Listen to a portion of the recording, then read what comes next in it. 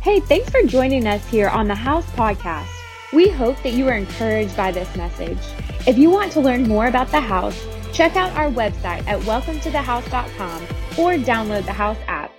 Who had a little extra turkey, pie, or ham? Come on, if you did, just go on and throw it up, acknowledge it. You know, the best way to move forward is just acknowledge it. So I love Thanksgiving. I think it's probably my favorite holiday because it just revolves around food. And so I am a fan of that. I will say this. I like the pies. I've been really doing good. My wife and I have really been doing good for about the last 6 or 7 months, but I did not do good. I reverted to my old ways. So a couple of years ago, my wife asked me, she was like, hey, what is your favorite pie? And I was like, apple. And so she began to work on this incredible apple pie. You know what I'm saying? And so at the beginning, none of my family liked it but me. Then they all started liking my pie. So then we moved to making 2 pies. 2 apple. And it's got this crumb topping, you know what I'm saying? Some oatmeal on top. It's awesome. And so they eat that pie too. And so we had to institute a ground rule at the house that the last pie, the last piece is for Dad. Anybody have that rule? Come on. You need to instill that rule. And so now I can hear them in another room going, that piece is for Dad. And I'm not going to be I'm going to be honest. Sometimes I slow walk it. You know, I just let it linger there for like a day. And they're all like, Dad, are you going to eat it? And I'm like, yes, I am. And I want to. So we talked, actually, my kids this year were like, I think we need 3 apple pies. And I was like, oh, Lord. So we had a good time. It's just fun. It's fun taking a couple of days and just talking about what God has done. And I hope that you have an opportunity and that you took that opportunity to do that. But now it feels like we're back in the real world and you got to get back to it. People were putting out Christmas and people getting on ladders and putting up lights. I remember as a kid having a weekend like Thanksgiving and going back to school, and on Monday there would be a test. Now that I'm older, I realize why people do it. But when I was in junior high, I was like, how evil? How evil. And if you're a teacher here, I'm not throwing any shade on you, but a test on Monday, really, it feels like tests on Mondays just extend school over the weekend. And here's the thing is, I was not a good test taker. I was a good test faker. And Mondays always caught me off guard. It was like, hey, y'all come in, sit down, open your book, get your pencils out. We're going to have a test. And I was like, what? What? You didn't tell me. And, you know, the teachers all had a syllabus, and it was all there. And I soon realized that there was this whole subculture that studied on the weekend. And I was like, what are y'all? Who are y'all? And actually, there was only like 3 or 4 of us that did not study. And so here's the deal. I had a wrong perspective. When the teacher said it's time for a test, it was personal. How could you do this to me? You don't like me. You put it in the hardest you put it in the most inopportune time. This is the hardest day of the week to have a test. And I would have all these answers. And really as I grew and matured, I realized that I wasn't mad at the test. I was frustrated at what the test revealed. See, the test revealed that I was unprepared. The test revealed that I had been lazy academically. The test revealed that I didn't know some answers, and there was a little bit of shame involved in not knowing, and the grade reflected my input. And so as I began to mature, I realized that, the teacher didn't create the test to expose me. The teacher created the test to help me identify what I understood. Here's what I want us to know, is that many times God will provide tests, not so that He exposes us. His goal is not to catch us, but it is to help us understand what principles we are walking in and what we really understand. As we look at this, we have been talking, and we are in a sermon series called The Generosity Plan. And the way we handle money is a test. And I can tell you that most people don't have a money problem or a church problem or a spouse problem or a child problem, a kid problem. They have a giving problem. Giving is the problem. And here is what we know, is that when giving becomes a frustration, then actually love has been hindered. If love is hindered, then God at some point in our life has been distanced. We have said, hey, we want you over there. We want to come do our thing. We'll come back over here and we'll talk with you when we're ready. And so as we look at this, the Bible teaches us that God is love and that God loves us. And out of that flows all of the good things. James tells us that He is the Father that gives good things to us. But there's a test. The test will help us determine where we're at and what we understand. My assignment today is, it's more than a test. Come on, say, it's more than a test. It's more than a test. There is an attraction to money that is deceptively manipulative. We are not saying that money is bad, but a blessed life supersedes money. Money is not evil, but the love of it is dangerous. Does that make sense? The love of it is dangerous, and we absolutely use money as a tool, but it is also a test. It's a tool and it's a test. Look at this. Luke chapter 16, verse 10 through 13 says this. And I really believe that as we dive into the scripture verse, it will give us a cultural context that truly there is some stewardship involved in our life. Look at this. The one who is faithful in the very little is also faithful in the much. This is a concept. In other words, if I get more, that doesn't mean I have room to be faithful. Actually, when we take care of the little, then we increase. And the Bible is telling us that how we handle our little determines the level of much that we will get to steward. Okay? We can know this on a micro scale.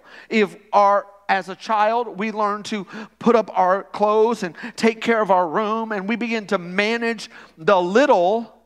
As we begin to manage the little, we begin to grow. If we take the tricycle, and every night, Dad or Mom may say, hey, did you put up your bike? No, it's so complicated. It's so hard. And so the rain's coming down, and it's outside. Hey, let's put up our bike.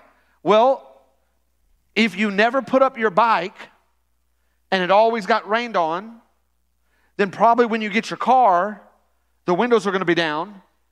And it's going to get rained on, because there are concepts, and God says, hey, listen, how you handle the little will determine the much that happens in your life. Come on, is that good?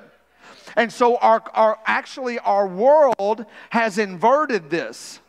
And it says that actually us having a little is wrong, and if everybody would have the same amount, then we could all manage it effectively. But that's not what the Bible teaches. It actually says, hey, we change our life in generations, and there's a stewardship mantle on our life. Come on, listen right now. Okay? Look at this. The one who is dishonest with a little bit is also dishonest with a lot. It's not like I get better character when I make $1 million than if I make 40,000. Then if you have not been faithful with unrighteous wealth, so that means wealth that we work for, what you gain every day is unrighteous wealth. It's a tool, it's money, but it's not a spiritual gift. It's what you use to make money, what you're paid. Who will entrust to you the true riches? And now think about this. How you handle your physical money will determine these spiritual gifts, spiritual concepts that are in heaven, that will be used by people who God deems as I can trust you with this. Come on, does that make sense? So I remember being a kid and hearing about spiritual gifts and hearing about all this. Oh my God, I want all of them. Because the Bible says desire the spiritual gifts. But man, would it be terrible to have a spiritual gift and no character? Hey, for $25.95, you can come get your miracle. Come on down. Bam. So money is a test, and how we handle unrighteous wealth puts us in a position to, does that make sense? Okay. And if you have not been faithful in that which is another's, then who's going to give you your own? No servant can serve two masters. Either he will hate one and love the other, or be devoted to one and not the other and despise the other. You cannot serve God and money. This verse tells us that you can make money, you just can't serve money. It says that it's telling us that money is not a good master. How you steward the unrighteous wealth will determine the true riches that God deems as this is important. He's not talking about financially getting blessed and writing checks, He's talking about actually there are some resources that I have in heaven that I want to give. I want to give. God will test your response to money, not because He's against you, but He wants to begin to bless you. Okay, so there are 3 ways to overcome the master of money. And so the Bible tells us that we can come under 2 masters. We can come under him, or we can come under the master of money. And so we're going to talk about how to overcome, and win and beat this master of money. Here's the first thing, is it all belongs to God. It all belongs to God. And I know, I get up, I work, I go and got my degree, I work 4 jobs, me, and before you can pause and take a breath, you can actually think, I'm doing it all. But there is a real spiritual battle when it comes to giving, and King David gives us a powerful revelation that makes giving simple and not complicated. Psalms 24, verse 1 through 2 says this, "And the earth is the Lord's, and the fullness thereof, and the world, and those who dwell in it. For He has founded it upon the sea and established it on the rivers." In other words, all of our wealth, power, and strength, possessions belong to the Lord. This means every gift, every talent, God owns it all because He created it all. For a brief time in history, you get to steward 3 incredible things. You get to steward your possessions, you get to steward your potential, and you get to steward your pursuits. That's what you get to steward. And so we all know, 100% of us at one time or another are going to pass away. And so for a brief season, we are stewards. The way we see our resources is either it's all God's or it's all mine. Parents have to teach this concept to children when they're little. You don't believe me? Go buy some French fries, and give it to a 3-year-old, and then run up on them and take one. And I'm sorry. We did French fries. We're old school. You guys, I know you're doing carrot sticks and fried apple, not fried apples, but like dried apples. And so I will tell you that French fries still do taste good, even after all the documentaries. But so here's the thing: is listen to this. When you begin to give a child something and they begin to eat it, M&M, fruit, raisins, whatever, and you take one, isn't it funny how quickly they go from happy to, that's mine. And you're like, who taught you that? Where did that come from?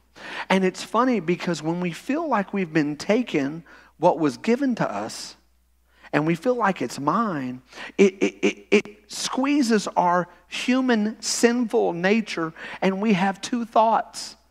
We have the fear that we're not going to have enough, or the fear we're going to run out. Now, your 3-year-old isn't thinking that deep, but the truth of the matter is that stays with us our whole life. I'm not going to have enough. Who's going to get that? You're eating 3 cookies and looking to see if anybody's grabbing the other one. It's like, I got to have enough.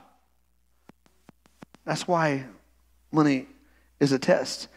In fact, C.S. Lewis said this: every faculty you have, your power of thinking or of moving your limbs from movement to movement, is given to you by God. If you devoted every moment of your whole life exclusively to His service, you could not give Him anything that was not already His to own already. In other words, it's all God's. God created the world and everything in it, and He's in it, He fills it, He owns it. That means all humanity has been created by God, and He owns, come on, listen, it all. We never want to be owned by the things we own. Sure, we want to take care of our stuff, and it's important to take care of our stuff. That's why we, even as our teenagers are getting older, from time to time, we'll walk into their room and say, hey, notice some clothes on the floor. And they're like, yeah. And I'm like, why are our clothes on the floor? And they're like, excuse me? Those are my clothes. And I'm like, excuse me? They're my clothes. I bought them for you because you can't be naked. But I need you to know that you're just moving through the clothes. You're stewarding the clothes. Because after you outgrow the clothes, we're going to give these clothes to somebody else. And so the reality is you're just stewarding all this and you're just moving through it. And it's so funny when they make a little bit of money and they buy their clothes. Oh, who bought that? Oh, I bought that. Why is it in such a nice hang-up place? And come on. We all do the same thing. In other words, here's the thought, is that our view of ownership determines our posture of obedience. In other words, if God begins to put on our heart to give, if we feel like it's mine, then we won't give it, and there will be a conflict with God. But if we begin to think it's all His, and He says, hey, I want you to do this, I want you to go there, I want you to give that, then it's like, absolutely, because I know I'm a steward it, and I'm just moving through it until, come on, does that make sense? Here's the second thing, is that we've got to give God what is first and what is best. First and best. In Genesis chapter 4, verse 1 through 7, it says this: now Adam knew Eve, his wife, and she conceived and bore Cain, saying, I have gotten a man with the help of the Lord. And I just want to pause for a second. This is not even part of the sermon, but I think that so many times we run green lights, we run yellow lights, thinking that we've done it all, but every increase that God gives you is a blessing. Every open door, I'm not saying that you didn't work diligently. Every time you cross a threshold, like that's when you go, hey, God, thank you. And Eve and Adam knew that every good thing in their life was from God. It wasn't, thank you, storks. It wasn't, thank you, science. It wasn't, thank you, my own biology.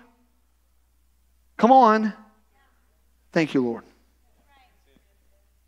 And again, look at this. She bore his brother Abel, and now Abel was a keeper of the sheep, and Cain a worker of the ground. And in the course of time, come on, say, in the course of time. Come on, one more time. In the course of time, there you go. Cain brought to the Lord an offering of the first fruit of the ground, and Abel brought the firstborn of his flock and of their fat portions. And the Lord had regard for Abel's offering, but not for Cain's. Look at this. And his offering had no regard. So Cain was very angry and his countenance fell. And I see this all the time. It's very easy for us to be in a posture where we begin to see this is not fair. God, you're playing favorites. Why is Abel getting blessed and Cain's not getting blessed? Because I'm going to be honest. When you look at this, just zoom out, they both look very close. Both came to worship God. Both came to give. Both wanted what they had to be accepted. Yet we see in a very real way there is a different outcome and a different motive and a different heart between the two brothers. When it came to giving, Cain missed the concept that God receives what is first, and what is first is best, because what is first is blessed. Does it make sense? And this theme is over and over and over again in the Bible. In fact, even the 10 Commandments, which we understand that, thank you, Jesus, He became the curse for us. We're not under the law. But the Bible also says that God doesn't change. Like, because there's a new covenant, God doesn't go last. God hadn't changed. And so when we look at the 10 Commandments, the first 4 commandments are all put me first, honor me first, don't worship anything else, don't have any other images. I want to stay first because I am a jealous God, not toxic jealous, but I am so for you that you picking someone else would be sin.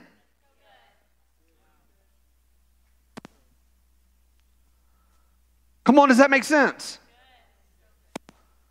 Katie and I are married. And if one of you guys start coming up and just, hey girl, how you doing? Jealousy is going to come up in me because we are in covenant. Not because I have all of these insecurity issues. When we accept Jesus, or in the Old Testament, when they accepted, the people had to accept the Abrahamic covenant. When they accepted that, they were in covenant. When we accept Jesus, we're in covenant. Take all of my sins, pay all of my debt, be the Lord of my life. We're in covenant. We're married. There is a second Adam, and we are the second Eve. We are now connected, come on, and God is doing something in the body of Christ. Are you with me? Cain, in the process of time, thought, I can pick and choose what I give God. But Abel, out of my first fruit, the first of the flock, I'm going to give you my first, because what is first is best. It's holy. And God approved that, and He would not approve Cain's. In other words, you don't get to pick and choose what you give me. I will only take what's first. That's why it's very important for us to understand that God's not going to ride shotgun in your life. He's not going to let you do all the driving, do whatever you want to do, and then you give Him an honorable mention and go, hey, thanks for co-piloting with my life. Thanks for being in the journey with me. Feel like we've done a lot together. God's like, let me drive. I'll take you on an adventure you never knew. I'll begin to heal your family. I'll begin to break generational curses off your life. I'll begin to free y'all. I'll begin to do something. I'm probably going to drive you into a couple hard moments, but on the other side, it'll be incredibly better. If you let me drive. If you let me drive, I'm going to go into battle. I'm not going to try to steer around it. If you let me drive, I'm going to go into courageous conversations. If you let me drive, we're going to handle the motives of your heart. But if you drive, you're going to only take the roads that make it easy for you. Come on. And so here's the thing. In the course of time, and here's the deal, God was not favoritism. It wasn't like, Abel, you're my boy, and Cain, you're not. God went to Cain and tried to minister to his heart, but his heart was hard. And God didn't capitulate. He didn't go, man, I know you tried, man. I know you're trying to do good. It's whatever. He was like, listen, I need you to change this.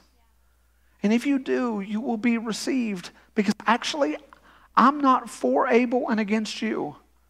But I cannot accept an offering or a tithe or a gift that is an afterthought. Come on, look at this. Look at this. Paul even writes this in Hebrews chapter 11, verse 4. He talks about this story. He says, by faith, Abel offered to God a more excellent sacrifice. In other words, by faith, Abel didn't know what God would do, but he knew that God wanted what was first. And so by faith, I'm going to go ahead and give you what's first, not even knowing what's going to happen. And then all of a sudden, you're blessing me. But Cain, look at this. Then Cain, through which he obtained witness that he was righteous, God testifying of his gifts, though he is dead, he still speaks. What is Cain? What is Abel still speaking to all of us? This is in the New Testament. In other words, well, I think all that's passed away. Abel is still speaking, and what he's saying is God wants what's first. In other words, if I have 10 $100 bills. Come on, how much is that? All right, some of y'all are like, I don't know if I want to go to a math church. I don't really go to churches where you ask me questions.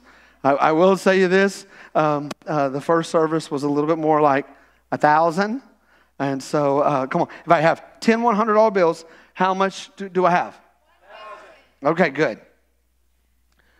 So, if we're not careful, we will begin, money's a test. There are two masters, money, God.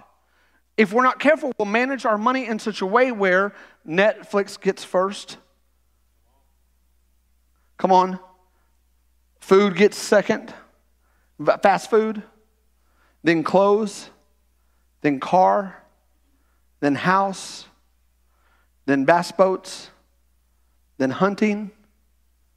Then, and this is what I have left over. Hey, God, all that I want, all that I have left is yours. And God's like, I need you to switch that. If you want my blessing on your 90, and this is why God does this. Listen, God has always wanted to put his people in a position where it logically doesn't make sense. Countless stories in the Old Testament. Hey, Gideon, get an army. Okay, boom, I got a big army. Okay, take everybody down. Find out who laps like a dog. That's your army. Well, I'm getting rid of most of my army. That's right, I really only want you to take 300. Let's go fight. Does not make sense. You're telling me you can bless my 90 and it will be more than 100? That doesn't compute. That's right, it's a test. This story again is in Joshua, when Joshua takes over from Moses. He takes over from Moses, and we're discovering the idea of first and best. Joshua takes over, and there's a whole group of Israelites that passed away, and they could not go into the promised land. God gave them an opportunity, but they didn't have the faith to go. And so here comes Joshua, and he rises up. And the first thing that God tells Joshua is, hey, I want you to be strong, and I want you to be courageous. In other words, if you're going to go on an adventure with me, you're going to have to be these two things. And so he gets the army ready. He sees a man coming off in the distance, and it is basically the commander of the host of God's army. Just one. Just one knocks out a fortified city. Just one. And so they begin to dialogue, and here's what the angel says. Hey, you're going to take your whole people. You're going to go around the outskirt of Jericho. You're going to do it every day for 6 days, one time. On the seventh day, you're going to go around 7 times. And then after the 7th time, you're going to shout, and the walls are going to come down. He said, but I have something to tell you. I'm going to do this, and I've already authored it. I just need you to be obedient. But once the walls fall down, I do not want you to take any plunder. I do not want you to take any silver. I do not want you to take any gold. I want you to take nothing, because all of that is going to be holy. And here's what happened. There was one soldier named Achan who did not listen. And he took some of the plunder and he buried it. So a lot of the army didn't know. They went up and were so excited they were going to go fight Ai. And Ai was just a little small. You know what I'm saying? And they got beat. And Joshua falls to his knees. He cries out to God, what has happened? And God said, I told you, don't take any of the spoils from Jericho. Somebody in your camp has taken some. So he goes back. He finds out who he is. They take care of that. They give it all to the Lord. And immediately the blessing is on Joshua, and they go 11-0. They conquer 11. They win 11 battles. Here's the verse. I want to give it to you. Joshua 6:19. But all the silver and gold and every vessel of bronze and iron are, come on, say this with me, 1, 2, 3, holy to the Lord. And they shall go into the treasury of the Lord. In other words, do not touch what is holy. We even see, if you study the Old Testament, you will see that when they carried the Ark of the Covenant, the Ark was holy, and only the priests could carry it on wood planks. And so there's actually a story where it starts to fall, and someone reaches out and touches it, and they die. God so cares about what's holy that He, even if we don't understand it, it doesn't change what it is. What is first, come on, is holy. And this was the first battle in Canaan. And God said, give it all to me first, and I will take care of you. Come on, does that make sense?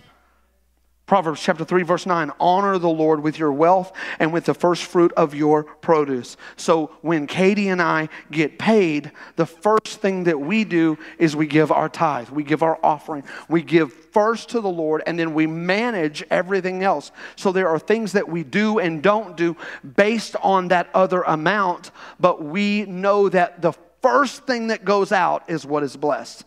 So we don't go eat first. We don't go shopping first. Every time our pay comes in, we give it first to the Lord. That's the first fruits. Malachi chapter 3 verse 10 says, bring the whole tithe into the storehouse, so there will maybe food in my house. Test me now in this, says the Lord of hosts, if I will not open for you the windows of heaven and pour out on you a blessing until it overflows. Here's the thing.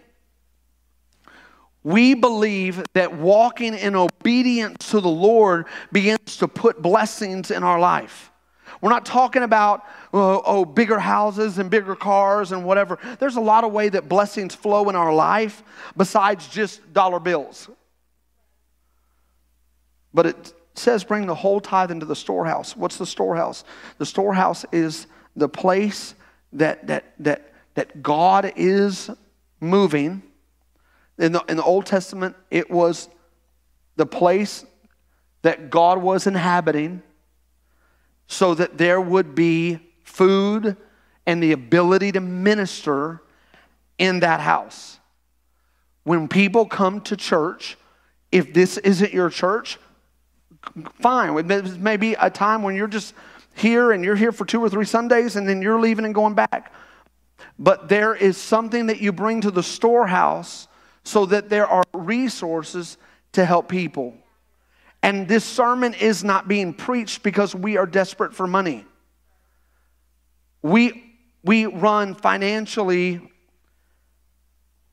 with margin.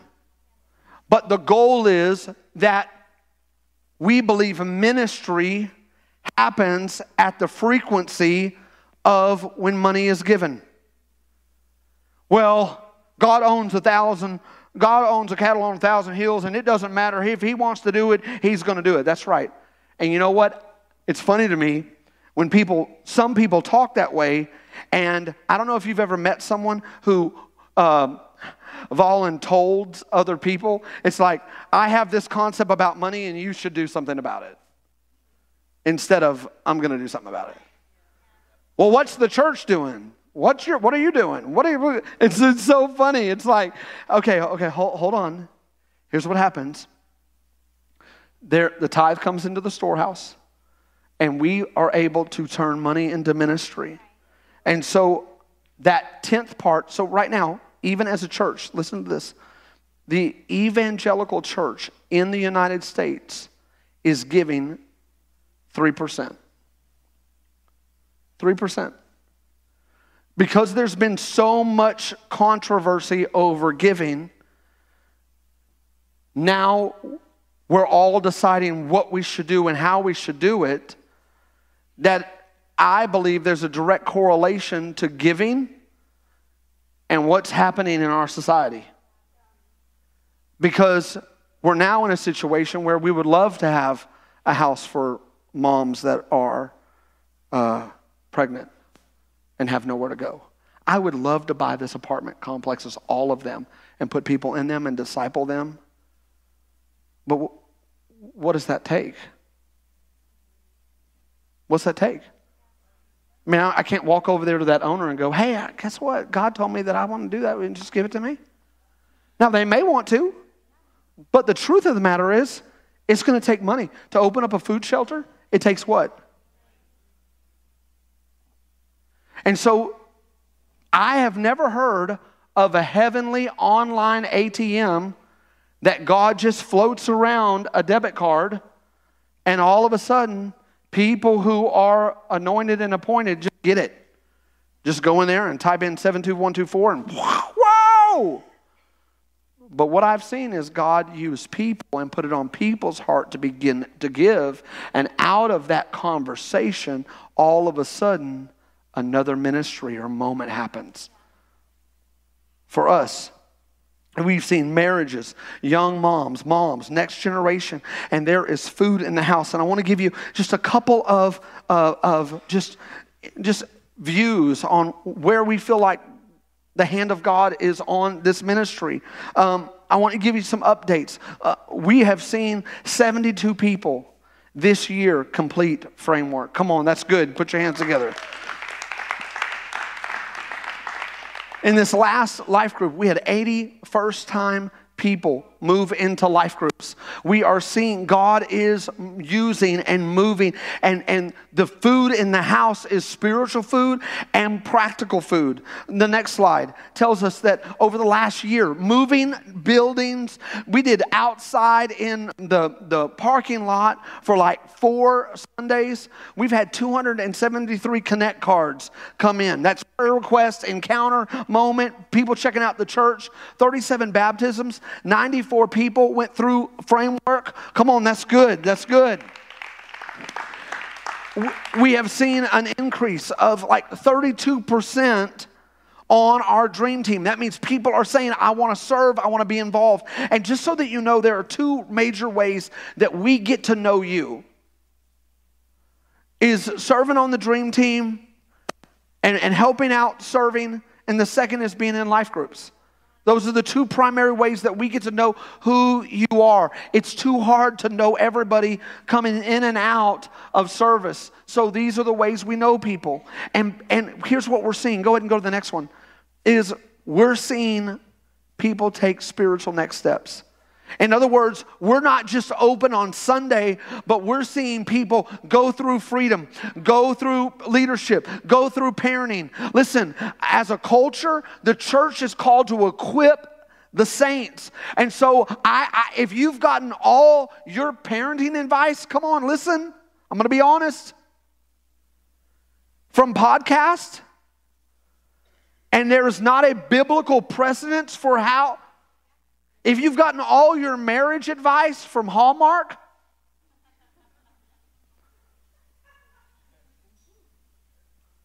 we have a great marriage. We just watch a Hallmark movie and we do what they say. Come on. Finances, leadership. We believe there's incredible potential. And so we're seeing people grow. We're seeing people grow. Even this last year. Go ahead and go to the next slide. Our church, in the middle of moving and building this building, we still did 25 outreaches in 1 year. Come on, y'all give the Lord a hand clap for that. The reason I put the online stuff on there is because every time you like something, every time you repost a sermon, every time you post, here's what you just need to know is when you're friends, and occasionally 1 or 2 times a year, someone will say, hey, where do you go to church? Oh, I go to the house, whatever. And you may think it's nothing. But what we have seen is there's like a 20 to 30% where they will go Google what you just said, and they'll watch a couple sermons. I just talked to someone not too long ago that said they watched online sermons for 3 months before they came. So I'm just saying that we are actually seeing the gospel advance through discipleship. And here's what I want you to know. I know it's the Sunday after Thanksgiving, and a lot of people have turkey, hangover, whatever. But this is the smallest that we're ever going to be. The goal of our church is not bucks and butts. It's not money and people. That's not all we're counting. Numbers just tell a story, but they're not the story ultimately that we're telling. And so here's the thing that I want you to know. Well, I want to go to a church where I know everybody. That's not going to be this church. Here's what I can promise you. You might not know everybody, but I want to get you in a position where you can know somebody. And I want to get you in a position where you never feel like a table is so off limits to you that you can't sit at it. Does that make sense? So at our church, we feel like there's no cool kid table. But at every new table you sit at, there's new responsibility. And so nobody gets to just roll up at a table and not have responsibility. Just like people don't get to come over for Thanksgiving and not bring a dish. Come on. Some of you are like, well, I didn't bring a dish. Next year, bring that corn. Open the can, put the corn in. I brought corn. Come on, faithful in the little, ruler over much. Start with corn, baby. Okay. We partner with Be the One Ministries, and they were able to do both nationally and internationally. What I'm telling you is that we don't talk about outreach. We partner with people who are doing outreach because we want to see the gospel advance, and we want to be better outside the walls than in. This last one I'm pretty excited about is that since the beginning of our church, now I just told you that we saw a rapid increase when we came into the building, okay? So we haven't always been this size. This last 6 months, we've grown. But in the last 6 years, we've been able to give over $264,000 away for missions, outreach, ministry. Come on, that's good. That's good. That's good. And so I will tell you this, that if you want to know more about kind of our finances and how we do all that, here's 2 things that we do. 3 times a year, we send out a quarterly report. And And we send that out to people who are regular or recurring givers. So we send that out so you should get that in the mail. You should have gotten that. So if our stuff's going to spam or whatever, we send that out. Secondly, we always send out a MailChimp that kind of lets you know what all we're doing. And so that MailChimp may be in your trash box or whatever. But every Friday, there's an email that goes out that's letting everybody know what the church is doing. And so if you're not getting that, then I would encourage you to go by the Connect Room, because we want to make sure that you are on that. Here's the last one, and we're going to wrap this up. We're talking about how to overcome the master of money. We got to be ready to give exceedingly and abundantly. God brings increase into our life by us listening to what he tells us. These are the thresholds. God begins to put it on our life. Hey, would you give that? Hey, would you do that? Hey, would you courageously step into that? The verse that I often refer to is the Malachi 3:10. It says, bring that whole tithe into the storehouse, that there may be food in my house. And look at this, and test me in this. See, it is a test. And the Lord says, if I will open up the windows of heaven and pour out a blessing on you until it overflows. We believe that there's tithes and there are offerings. And on December the 4th, we are taking up an offering. It is called the Heart for the House offering. And Luke chapter 6, verse 38 says this, give and it will be given to you. Good measure, pressed down, shaken together, running over, it will be put into your lap. For with the measure you use it, it will be measured back to you. Now, many people have been impacted by the teaching, the ministry, the life groups, the community. I can't tell you how many baby showers and how many showers we throw through our life groups. People are receiving ministry. So people often say, okay, what is the Heart for the House offering going toward? Will you put that up there real quick? So the Heart for the House offering goes to 4 areas. 4 areas. It goes to campus expansion, leadership development, debt reduction, and outreach. So I want to talk to you about one of our initiatives that we're looking at. We have a list that's long. I mean, obviously, we want to see a playground out here. We have 6,000 square feet of space up here that we need classrooms and office space. When we built this building, we only put in 1 office. And so our staff just kind of meets and we just kind of we just steal rooms. But actually, life groups would go to a whole nother level if we had 4 other rooms there. But our first initiative is we created this church. We built it where that back, the kids area that is secure, both bathrooms have a shower in it. And so if our community needed, like we know that tornadoes come through and we want to be ready. We're not hoping it comes, but if it does come, we want to be ready. So we can clear out all of that stuff and people can stay, they can shower, they can do. We want to have a kitchen. If you walk down this aisle, this hallway, there is a room that's just been sheetrocked and it's ready to go. But we want to put in a kitchen that can serve, community can serve and host things that we're doing here. And so that's a vent-a-hood, a fire suppression system, refrigerator, freezer, ice maker, warmer, 3-compartment sink. I mean, all of that is money. And so when we priced it, it's about $65,000 to get that finished. We could use that for the summer. We could use that for missionaries. We could use that for the community. And so we're asking you to say, okay, I'm going to pray about what God would have me do. The roof. We built such on a budget that we knew there were things that we would do as we went forward. And so the roof was one of the things that we found out towards the middle of the project that was going to be an extra expense. So as we save money, as we build, we're going to take care of the roof. And so we want you to feel the presence of God, but we don't want you to feel rain. You know what I'm saying? And so that's kind of a goal for us. Leadership development. We want to have interns. We want to have people that we're discipling. And so there are 3 major focuses that I feel like God's going to move us into in the next coming years. And that is, we are going to train marketplace leaders. We are going to train missionaries. And we are going to train ministers.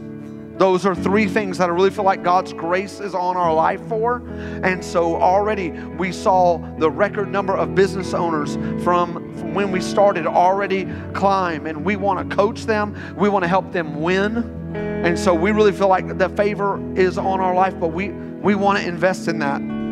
Debt reduction, just so you know, when we pay every month for our mortgage, we are already putting extra money onto the principal.